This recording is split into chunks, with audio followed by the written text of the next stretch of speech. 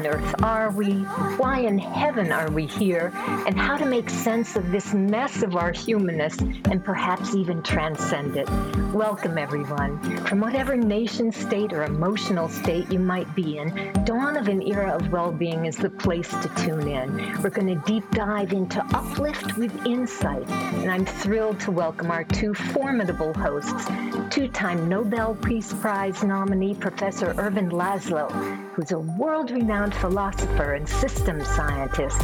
He's the author, co-author, or editor of 101 books that have appeared in a total of 23 languages. He has also written several hundred papers and articles in scientific journals and popular magazines. He's a member of numerous scientific bodies, including the International Academy of Science, the World Academy of Arts and Science.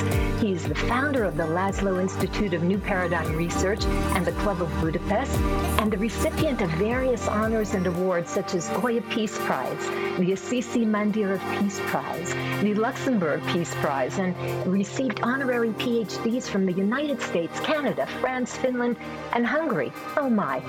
And then Fred Tsao, a business leader, futurist, practitioner of Eastern wisdom and Western science, author and chairman of the Family Business Network's Ambassador Circle, and founder of ITEA Institute and Octave Institute, where ancient wisdom and quantum science are fused to create a platform for people to achieve a purposeful life that's mindfully lived at new levels of consciousness and freedom. These are formidable hosts indeed. And before we begin, I always like to start each episode by acknowledging our worldwide audience, for whom some are lucky enough to be thriving in this remarkable new environment, but for many, it's still quite challenging. Dawn of an Era of Well-Being podcast and book hopes to offer a real comfort to the global community, helping us awaken to a new paradigm and a new era of well-being. We encourage you to not only read the book and hear the podcast, but to feel them, to start awakening your senses to different ways of perceiving beyond just our eyes, just our ears, because this is the space that Ervin and Fred refer to as consciousness. That's our comfort zone for the long term. So, before I introduce today's remarkable guest, Jude Currivan, let me ask you this, Ervin and Fred, because we're going to talk about the cosmos. We talk about oneness and that we're all connected. So as we delve deeper into the universe with space exploration, might we discover cosmic ancient artifacts, and who should they belong to? And if the cosmos is in fact a living mind, then what happens to its mind when we're destroying our planet, or at least our species? Does it have a nervous breakdown? Is that something that we could even refer to in the cosmic mind? Ervin, would you like to start? Well, I'm sure whatever intelligence is behind evolution, that intelligence is suffering when we are reversing the natural course of evolution on Earth. We should be promoting the evolution of life, of consciousness. If this is not a purely chance event, then whatever is behind motivating this development is damaged by what we are doing, what we have been doing inadvertently. Of course, what counts is what happens in our consciousness. We could be doing this inadvertently. We are not doing it. We are not trying to damage the earth on purpose. I suppose with some very small, insignificant exceptions. But we are inadvertently creating unlivable conditions, or very limited living conditions for a smaller group of living beings. So I think there must be some sense of damage being done, some sense of regret. But of course, we are products of this evolution. We ourselves, the evolution itself cannot damage itself, or cannot be sorry for itself, as it were. But we are conscious products of this evolution, and we can rectify this damaging way of moving forward. So I don't know. This is pure speculation, of course. Alison, but it's. I would think that we are hurting the spirit that has created us, and that spirit somehow is suffering at this present time. As I said, this is speculation, but it's a sense that I have that what we should be doing is not only in our interest, it's in the interest of all life, it's in the interest of all evolution. Beautifully said. And I'm going to swing that over to you, Fred, before we go to Jude and hear what she has to say about this. Do you have a feeling also about our impact on the cosmic mind, the living mind? Well, according to Chinese cosmic view, human being together with the Tao, which is the evolutionary energy, and the field itself, and then Earth are creating life. And so human being is equally as great as them. But human being, if you think about it, we are creating life. We're creating a human form, which evolved from simplicity to complex human form, and the most conscious thing on Earth. But this conscious thing is creating an 8 billion people living system. And this conscious thing, which is highest creativity, putting a pile of metal and making it into an AI robot that are more conscious than a pile of metal because they can move around. And if they have a solar pack, they can live forever, and they can even repair and build other robots around. Not human, but an extension of human consciousness where we can create material into more conscious thing. So it is very mind-blowing what human beings are doing in this new era and capable of doing this era. Only thing is, in the material era, we are totally entrenched on the creation of material era, which that did great thing. And that is our consciousness is always floating on the iceberg on the top level where the receptors and our regular consciousness are drowning us in there, that we are not aware of our subconscious and unconscious level, which is the foundation of iceberg. Even psychology, they found out. Now, the whole thing about evolution is we always evolve against a direction of challenge. So therefore, no pain, no gain. If you're not suffering, you don't awaken. So the suffering is for the awakening. So, yes, we are suffering, but this is a perception because what it's created by the consciousness is a perception of form. It's a illusionary structure of energy vibrating together.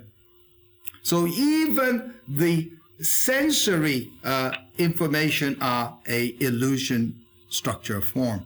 That has no real impact. However, it's the nature of the energy field to become lighter and higher frequency and evolve.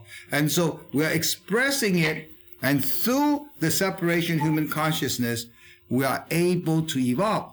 Think about the field is not moving. Well, how does it evolve? Well, it has to create the energy to make into a separation piece, including our consciousness, to start moving things around, and then you can have possibility of changing things. So in the area of no form, everything's holistic. There can be no change. So the wuji, the field, can have no change. However, if in the age of form, it's like yin and yang, there can only be change. And so this is very interesting how the no change field create an all change material reality to change and evolve, express itself, and then return back to the net. Well, otherwise, how does energy transmutate? So now we think about it, this is suffering, but suffering is good for awakening. And so maybe it's just really God's will to make us awaken, to give us some suffering. And otherwise, why would we be doing what we're doing right now? Why would we be talking about what we're talking about? Why would we be caring about the Gaia? Right? But these sort of suffering is not suffering, but the creation of perception of challenge that we have to move. The most important thing we have to know from a Chinese perspective is awakening, shifting consciousness. Well, this is an exciting note to pivot off of and introduce our awakened guest, if I can say that, Jude Currivan, cosmologist, planetary healer, futurist, and author. She's a lifelong researcher into the nature of reality. She has a master's degree in physics from Oxford University, specializing in quantum physics and cosmology, and a PhD in archaeology from the University of Reading in the UK, researching ancient cosmologies. She has extensive experience and knowledge of world events, international politics, global economic and financial systems, and future trends, also keeping up with the latest scientific discoveries across many fields of research. She integrates leading-edge science, research into consciousness and universal wisdom teachings into a holistic, whole-world view. This underpins her work aimed at raising awareness and facilitating transformational, sustainable resolutions to our collective and planetary issues. Wow, Jude Currivan, welcome. We're going to talk big today, cosmos and then some. I have so many questions to ask you, but would you like to now address the idea of the cosmic mind as having a kind of breakdown due to our own tampering with our own destruction here? And hopefully our resurrection, I rather focus on the positive. What do you think? Well, first of all, thank you, Alison. Thank you, Irvin and Fred, for inviting me into this exciting exploration today. A couple of thoughts for us. I certainly agree with both Irvin and Fred that what we call the reality of our universe is more of a mind, a thought, than a thing. And that our universe, indeed, as a consciousness, exists and evolves as a unified entity. And my own work really goes deeper into its evolutionary impulse to show that it doesn't just exist and evolve as a unified entity, it actually exists to evolve, as we're already starting to share in terms of simplicity to complexity. And I'd really invite us through our conversation today to expand the notion of living and life to encompass the entire universe. And when we look at the evolutionary impulse of our entire universe and that of Gaia, our planetary home, throughout the last 4.5 billion years, what we've seen, not so much as what's often called punctuated equilibrium, which is sort of steady, evolutionary processes followed by a catastrophic breakdown, and then a recovery. What we're actually seeing are evolutionary pulses, in my view, from simplicity to complexity and individuated self-awareness.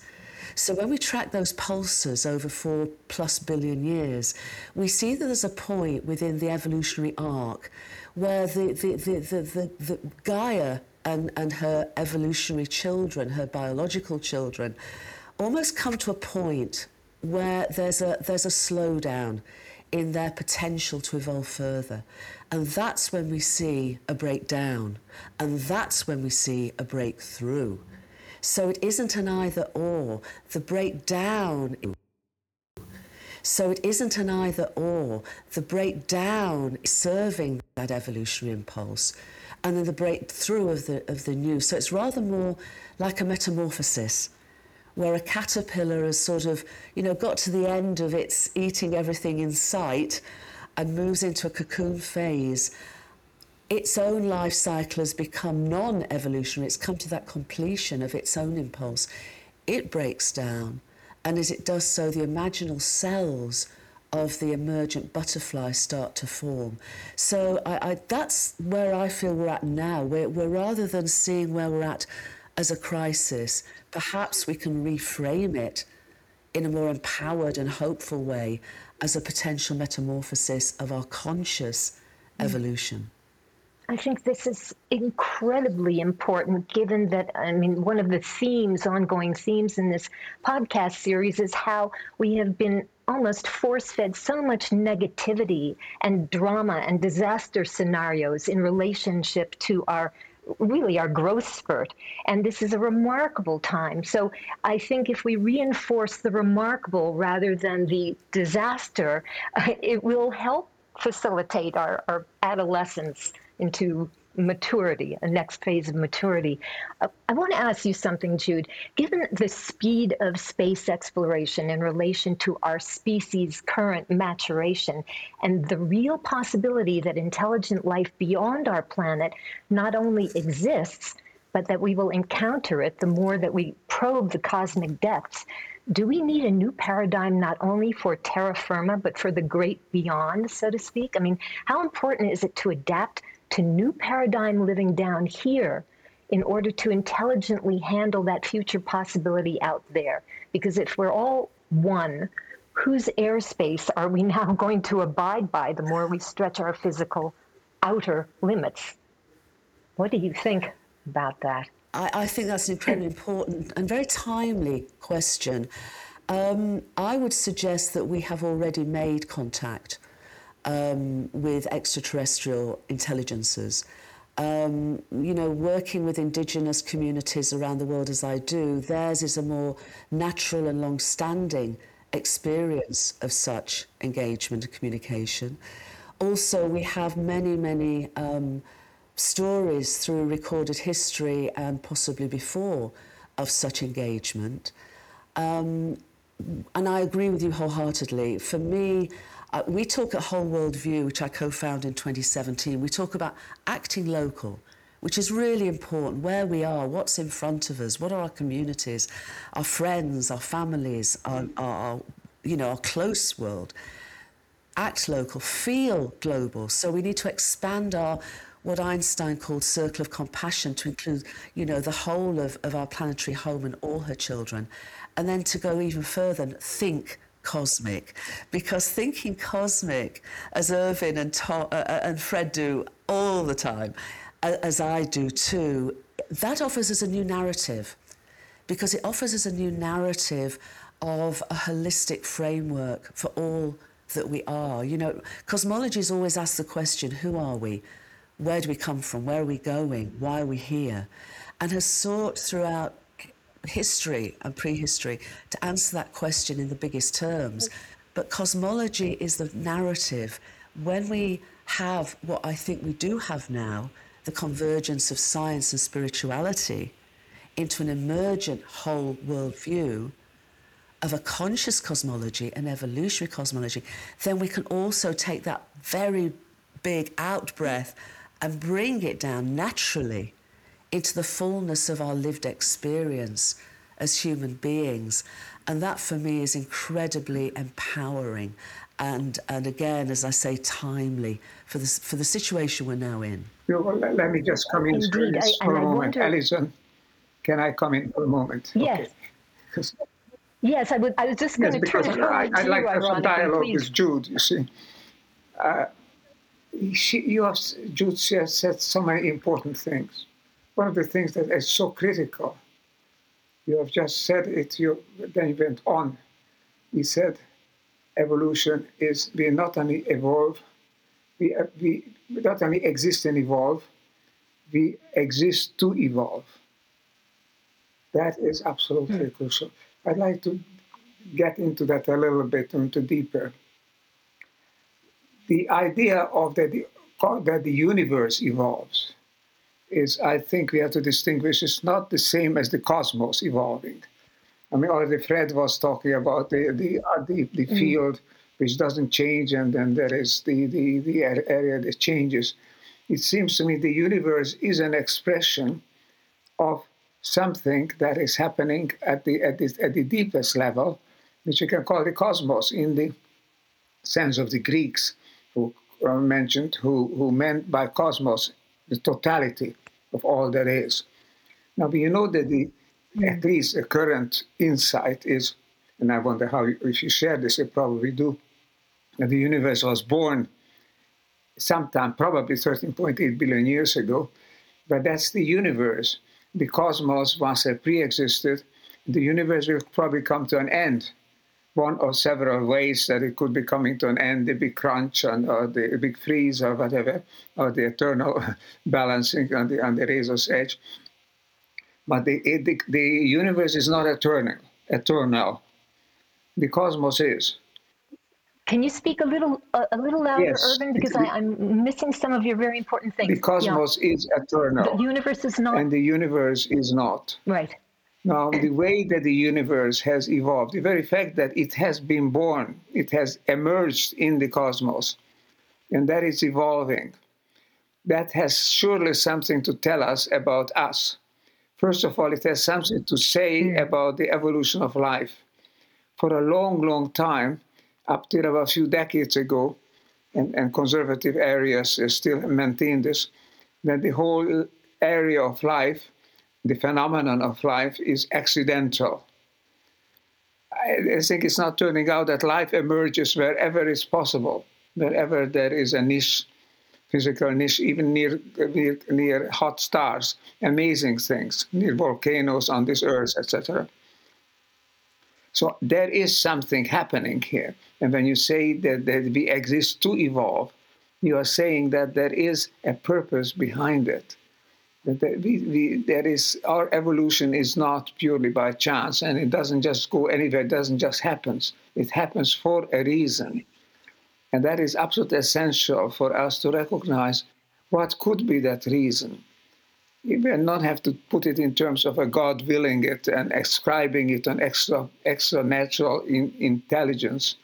But there is something in this evolutionary process in the universe which comes to the fore in every element, in every aspect of it.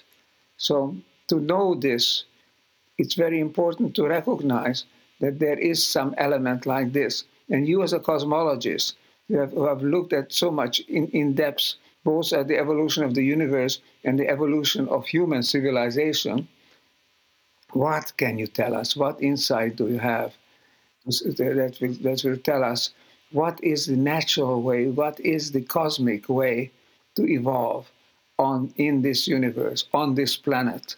Because we have said goodbye to that. We have evolved in a separate, self-minded, short-sighted, actually, way. How can we come back to it?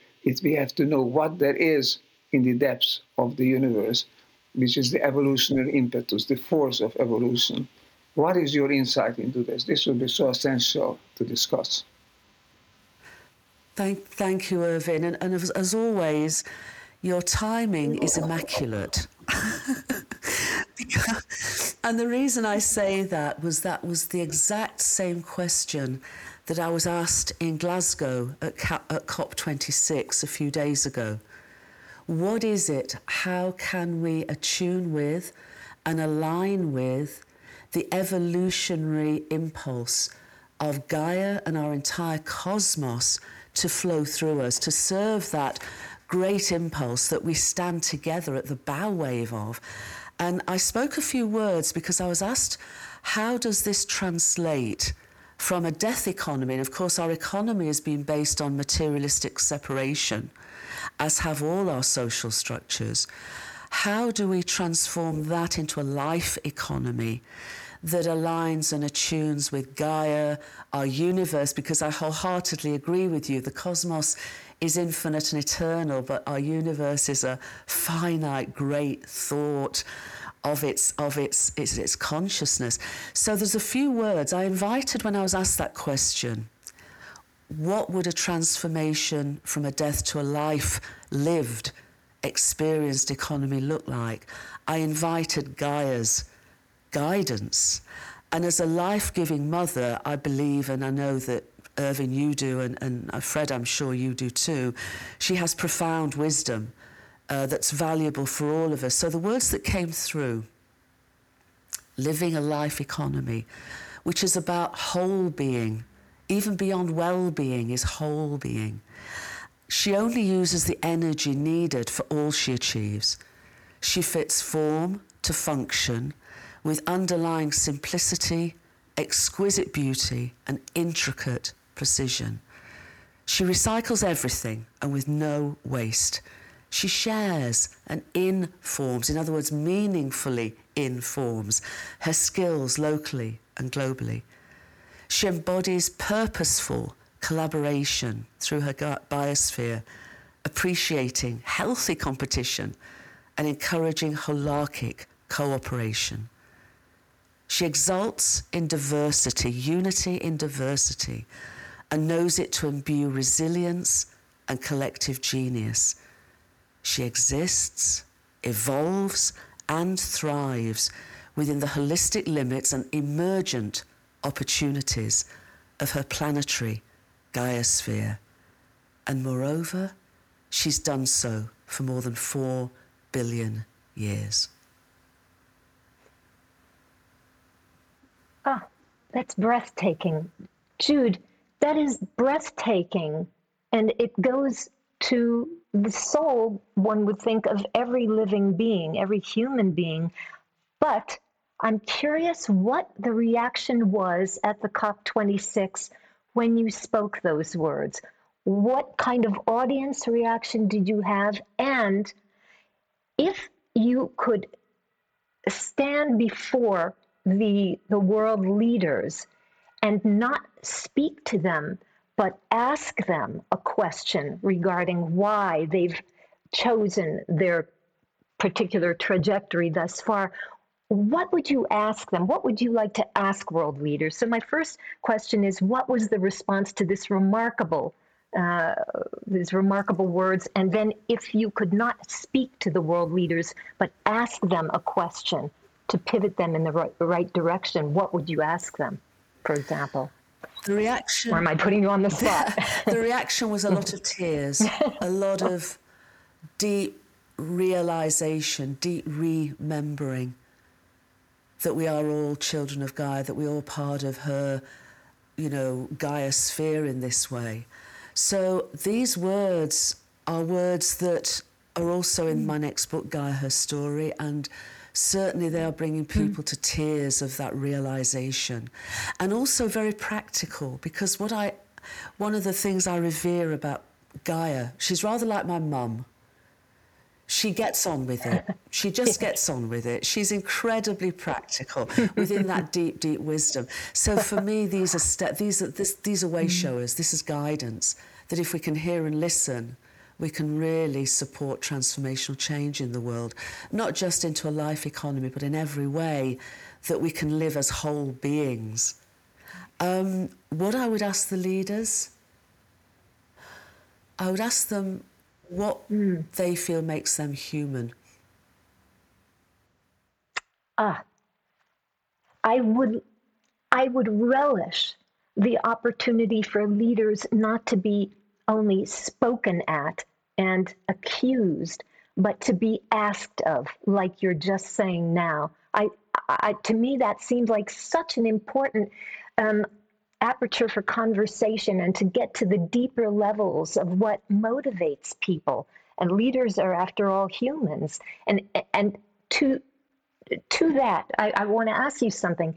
If, in fact, DNA is coded, our DNA is coded with ancient wisdom and the wisdom of consciousness, why are we living predominantly from our opposite instincts since epochs? And how do we know that, I think I'll just start with that question alone. And at what point did we veer off course, and why? Because if this is such an attractive storyline, I know you have talked often about a new storyline, why isn't this storyline more captivating to us than the destructive one that we've been following for so long? Well, let's get back to your question, Alison, and then I'll get to Jude also. What would you ask your leaders? Yes. I think it's to clarify, what do you want? A little louder, Irvin? We have to clarify, what do you want as a leader? What are you here for? The current answer, and the well-meaning answer, is the ethical answer, is here to serve. But serve what? Serve the narrow pecuniary interests of a small majority which supports you, to have elected you. That seems to be what politics is actually doing. serving society, your country. That seems to be what patriots and nationalists are doing. Maybe not enough either. What are you serving? Are you serving humanity? And if you're serving humanity, do you think you can serve humanity without serving the whole ecosystem in which, the whole sphere of life in which humanity is growing up and evolving and getting its life breath? So really, the question is, who are you here for, as a leader?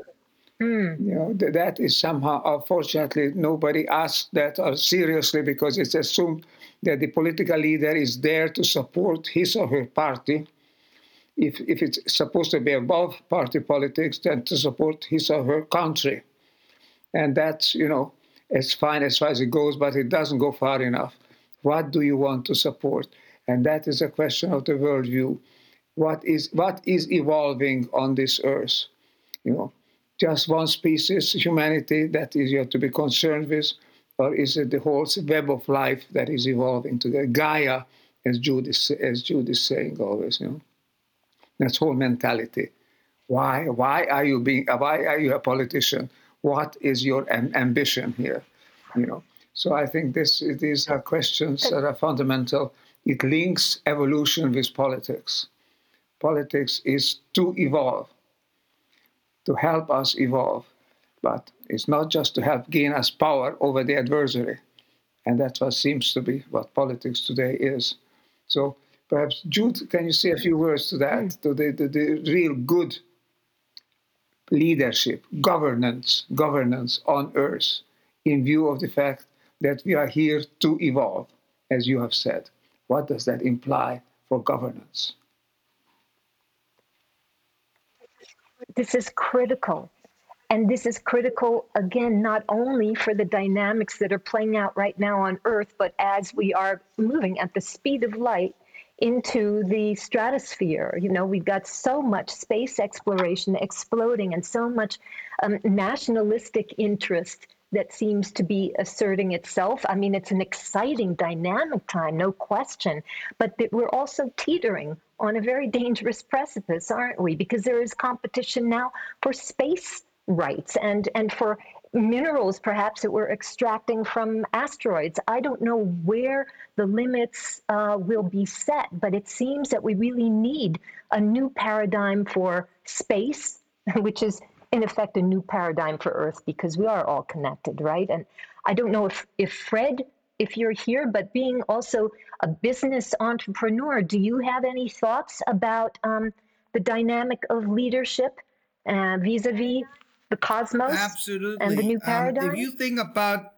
leaders, and leadership is two different things, but a leader must have a vision, otherwise where he's going. Then a leader can set the leadership and trigger the followers' own creativity to jointly create the vision, the shared vision of the leader. So today you have to look at the vision of the leader. And I look at the whole world and look at different leadership. But one has to really notice the vision of China and its leadership. And it says like that. It says, for the realization of the common destiny of humanity, that you have to do a cosmic view of oneness. And in the Chinese tradition, that means you go inside, because cosmos is inside you, so that you become connected with your inner soul. Then you have to take a worldview of harmonizing coexistence among nations. You have to collaborate and create among diversity, and you have to achieve goodness as your ultimate morality. And the vision is to create this characteristic, this vision, this worldview, socialistic market economy. The Chinese believe market economy is the right way. It's a wrong kind of market economy, because the market economy is not consumeristic, not individualistic, not capitalistic, but socialistic market economy. So If you look more, there's a lot of vision. They talk about what confidence we need to do. And now you see them managing business. That the business not do good, they get rid of you. And they talk about the third redistribution, which is the latest thing. And they call on a goodness economy of goodness in capital and goodness in business in what he called the third distribution for joint and holistic prosperity. I think the Chinese concept of well-being is the holistic well-being that Jude is talking about. You cannot be well if the universe is not well or Gaia is not well. You live among it. Life is everything. Everything is life. It can only be well if all is well. And so if you think about a socialistic market economy, it's like watching a painting. You look at Chinese painting and use these mountains and everything. This tiny person is in there. And sometimes you look at another painting, the person is huge and there's some mountains behind it. Now that's called reality and perspective, right? So when you see yourself as this little tiny thing of this big mountain, you see the Chinese painting and you know the right perspective that you exist in that context. Therefore, I think vision and leadership is together. Without a vision, there is no leader. Without leader, there's no leadership. And in the quantum field, the modern society is always trust complexity. So is also organization. And the only way that we can manage complexity is that we have to rewire our whole neural wiring so that our habits is collaboration. Our mindset is all characteristic of humanity. So our personality is required to be ultimately very high level of neuroplasticity. So the future of education and human development is going to fully develop our mind so we can manage ever increasing evolutionary organization of complexity. Wow, this is powerful. Fred, Jude, Irvin, I'll ask all of you, do you think that we can, because we know that education, rewiring a mind, can take time, although perhaps we're in such an accelerated phase that time is on our side. Hopefully the wind is in our sails. But can we keep pace with our own necessary growth in relation to the, I'll say, almost the egoic drive to, go into AI and start to put chips in people's heads and create hybrid humans and all kinds of phenomenon that could be remarkable if they're used to help us, but also really detrimental to our equilibrium individually and collectively if it gets the better of us. So how do we address this speed of light that's changing us from our changing it, in a sense? Jude, any thoughts on that? Last thoughts, as we can say for now? I do, and thank you, Irvin and Fred. Those thoughts were really insightful and really helpful. I'd just like to go back a step, if I might, Alison, because you asked a question about how did we get to be here, sort of thing. Right. And, I would not judge any of the journey so far because I see it as part of the unfolding evolutionary impulse of the entire universe and Gaia to ever greater complexity and individuated self-awareness. So I think a time came in our story 500 years ago when there was an impulse to see clearer the physical world. And so natural philosophers, scientists such as Newton started to do that process. But of course, at the same time, that involved a schism between, if you like, our spiritual sense of who we are, our inner sense, our spiritual sense of who we are, and the so-called outer world beyond us. And that schism has continued and driven so much in terms of this perspective of materialist and separatist worldview. And that has really brought us, as Irvin and Fred and we all know, to the edge of catastrophe. But it's brought us to this edge. And at the same time, throughout that process, progressively, the masculine attributes and voices were heard, and the feminine attributes and voices of our collective psyche were peripheralized. So I feel now we're at a point where we've stretched that perspective as far as it can go. It clearly is unsustainable. It clearly, if we don't transform it, we will likely become extinct. And yet I also feel that we are in the midst of a birthing process that potentially can birth, as my dear friend Barbara Marx Hubbard used to say, Homo universalis, a universal human, a sense of belonging to ourselves, to Gaia and to the cosmos. And we've always belonged. We've just forgotten we belonged. So it seems to me that we're on this cusp, this bow wave of both breakdown and breakthrough into this transformational perspective where we now have the evidence that reality exists, or the universe exists and evolves as a unified entity. We have the evidence to show that we're inseparable, and we're waking up to remember that. So it seems to me that with all the challenges, we also have huge opportunities to literally come together, to remember, to co-create this new narrative of oneness, of unity and diversity. And going back to Fred's point about leadership and vision, I wholeheartedly agree.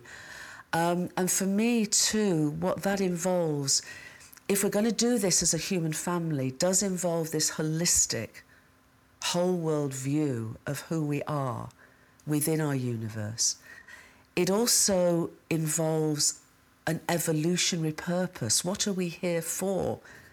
And we're all saying we're here to evolve our consciousness, our awareness. And then thirdly, from that sort of coherence, that superorganism coherence, then we can embody as distributed intelligence the genius of who we potentially are. And the final thing I'd like to add in terms of leadership for me is to bring the best of masculine attributes with what I call feminine attributes of servant leadership, not of role modelling, but of soul modelling, where we attune and align with this evolutionary impulse rather than try and direct it or control it, where we hold it and shape it and stir it and love it. And love it. Because what I feel we now have with all that's coming forward in this holistic worldview and a cosmology of consciousness is the science of love. The science of love showing us this profound, fundamental interconnectedness and ultimate unity of all that we call our universe, all that we call Gaia, all that we call who we are.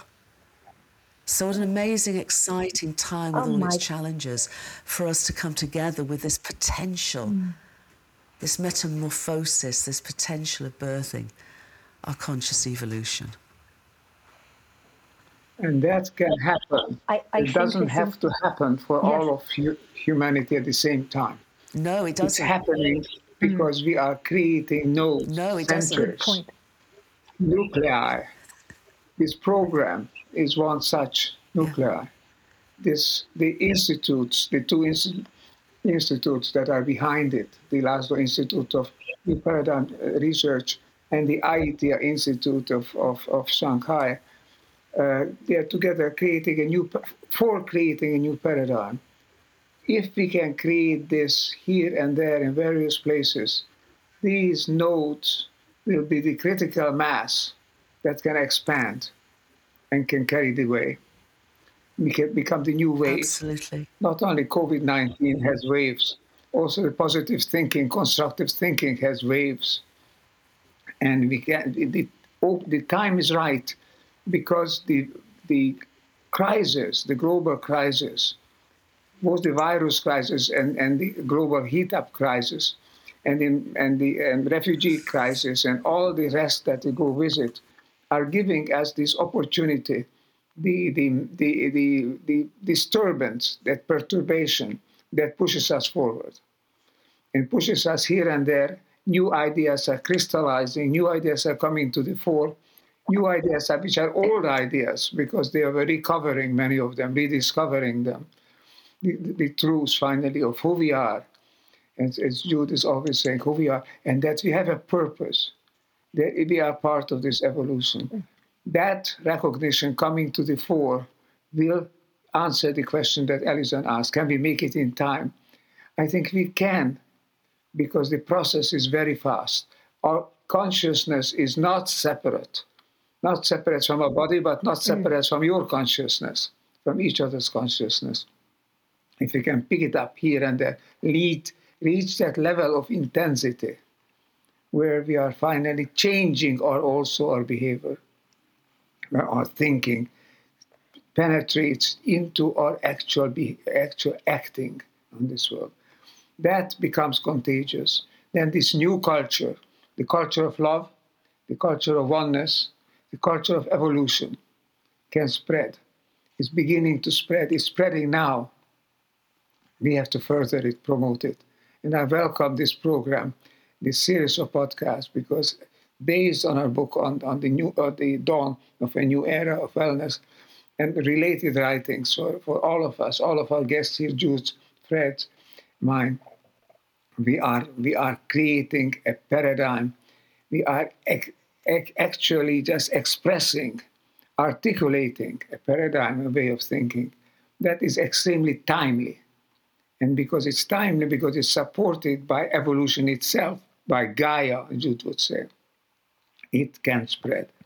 So let's create these nodes, these conscious nodes, the programs on the internet, the educational programs, the communicational programs, where people can talk to each other, create the means for bringing forth the new mindset.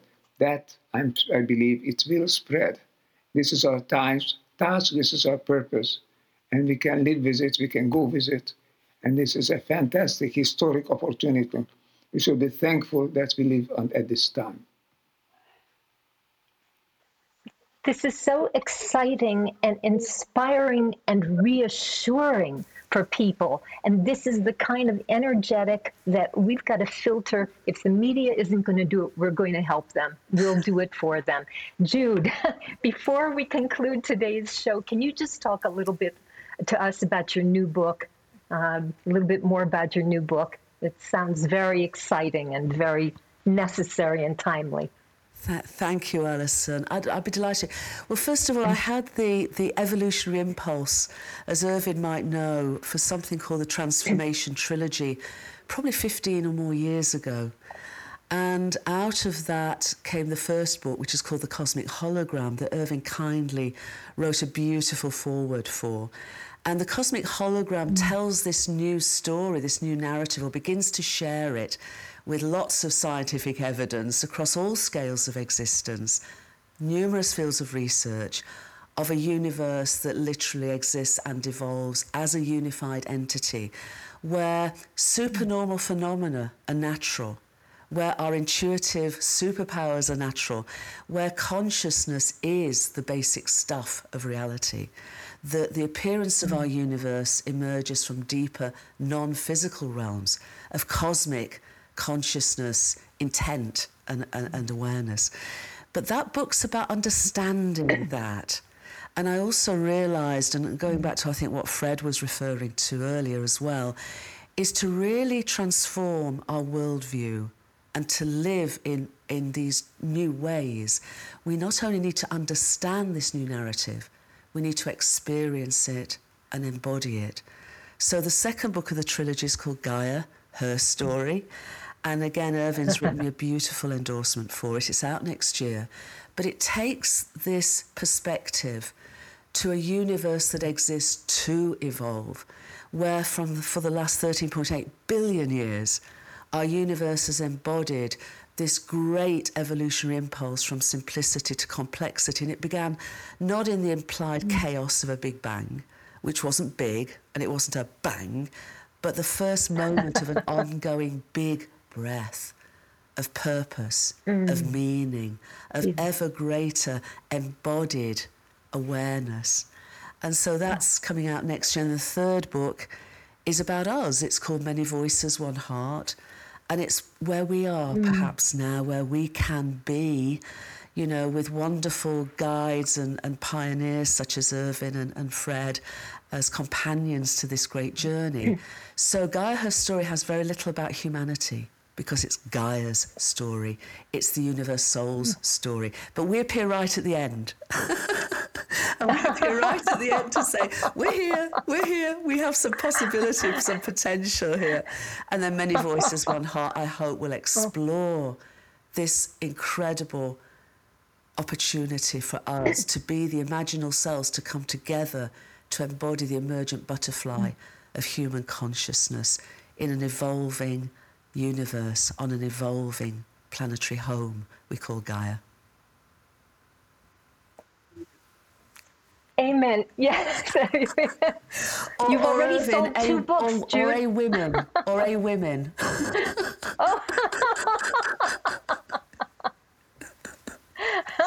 We're just going to revamp. Well, this is, again, such an inspiring note to conclude on today. I mean, who needs a 6th mass extinction when we can have a 6th mass evolution? And we mentioned this in our conversation with Michael Tobias in the last episode. And I think we're just going to rebrand the entirety of possibility for humanity and all species. So here's to that. I thank you all so much for today's compelling discussion. I'm Alison Goldwyn with our hosts Irvin Laszlo and Fred Sau, and today's very special guest, Jude Currivan, inviting you to join us for more episodes of Dawn of an Era of Well-Being. And consider this, that the holiday season is fast upon us. May not feel like a holiday for many, and this book makes a wonderful gift of uplift. The bravado of our ego has historically gotten the better of us. So when building a new paradigm for humankind, let's try to include human kindness. Stay tuned and stay attuned.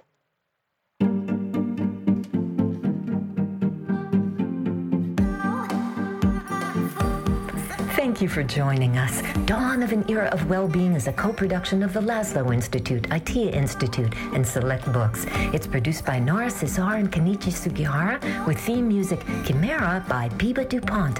The book, Dawn of an Era of Well-Being, co-authored by Irvin Laszlo and Frederick Sau, is available wherever books or ebooks are sold. Please subscribe to Dawn of an Era of Well-Being, the podcast, on Apple or Spotify for more fascinating guests and discussion. My name is Alison Goldwyn, founder and creative director of Synchronicity.com, a future party for the planet broadcast live worldwide. Wishing you well-being till we talk again next week.